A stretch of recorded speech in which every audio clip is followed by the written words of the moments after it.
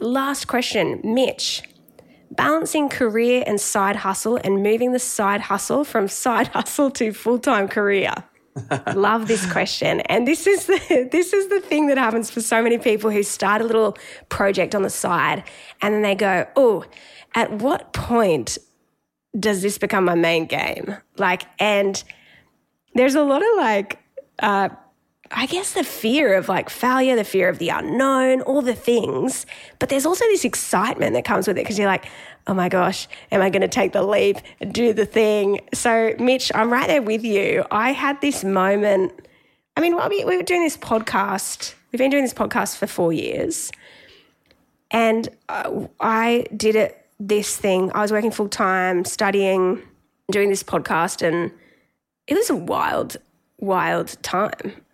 But the funny thing is I was doing the podcast for so long before I started my business, but I would have seen this as my side hustle.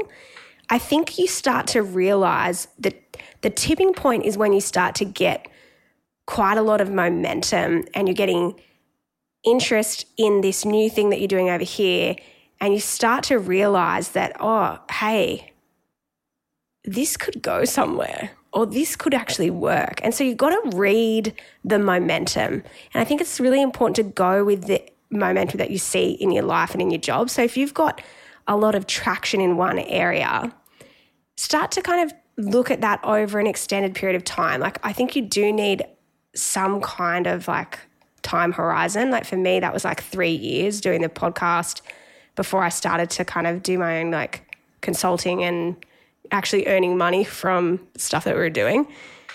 But I don't know, Shane, what's your take on when that right transition moment is? Because it's different for everyone, and it's a really hard thing for us to kind of say without knowing all the context. What's your thoughts? Oh, gosh. I need to be careful about how I say this because I feel like it's going to be a bit of a controversial and a challenging statement to hear, which I don't know how to exactly say this. I'll say it clumsy first. But bring the controversy. Bring the controversy. Let me bring the clumsy more than the controversy, which is don't use your employer to be a venture capitalist for your side hustle. And what I mean by that is I want to advocate for the employer. Yes. Because I think when you're starting a side hustle, it's so much time, energy, and investment. But what shifts it from a side hustle to a main gig is your willingness to accept the risk of it failing. And it's a risk decision and it's a runway decision, which is, do I have enough runway to be able to give myself more time than I think it needs to get off the ground?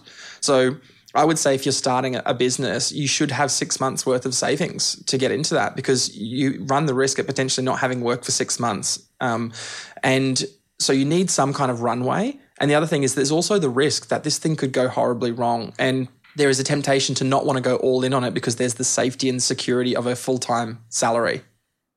So I think when you're looking to decide when do I shift between side hustle and main gig, is that it's when it's pulling away from your ability to be really present in your existing role.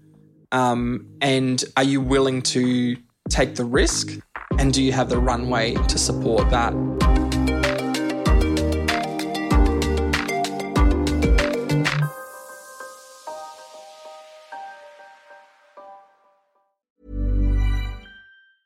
Many of us have those stubborn pounds that seem impossible to lose, no matter how good we eat or how hard we work out. My solution is PlushCare. PlushCare is a leading telehealth provider with doctors who are there for you day and night to partner with you in your weight loss journey. They can prescribe FDA-approved weight loss medications like Wegovy and Zepbound for those who qualify. Plus, they accept most insurance plans. To get started, visit plushcare.com/weightloss. That's plushcare.com/weightloss. That is so good. I am so glad you said that. I think it is really unreasonable if you're going hard on your side hustle and you're giving only 50% effort to your main gig and they're funding this thing. It's really unfair to your employer. And that is I'm so glad you said that. It's such a good call out.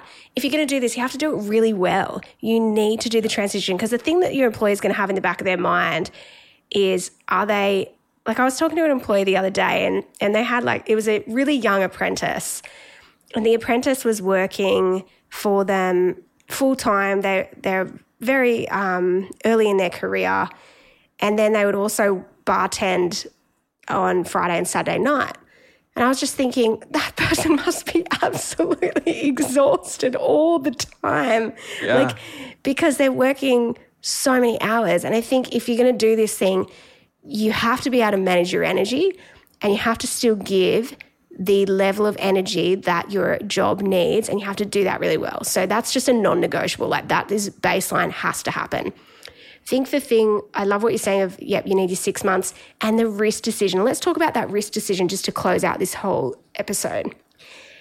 I love Daniel Pink's work on the power of regret. And for me, it's just been so helpful on the biggest regrets people have in their life aren't the things that they did do. It's the things they didn't do. So if you go and start your own business and you take your side hustle and you make it your main hustle, you're less likely to regret that than if you didn't do it at all. So I think understanding the risk and the relationship between risk and regret and going, you know what is the risk? Well, if I've done the work and I've got my emergency fund, I've got the 6 month runway of cash there, you know what, I'm probably not going to get to the end of my life and regret starting my own business, but I'm probably likely to get to the end of my life and think, I wish I started my own business. Yeah. So Mitch, a couple of takeaways there. Look after your employer because they're awesome and they're not your venture capitalist. And then make sure that you weigh up that risk and go, you know what, if you've got the emergency fund there, go, I think, take a risk. That, you know, it's 9:30 at night, 9:40 p.m. and I'm, you know, a bit loose. So just keep offering up all this kinds of advice here. Mitch is going to quit his job tomorrow and go all in on this. And do you need to give a disclaimer on that, by the way? No responsibility, Mitch. All care, no responsibility. That's right.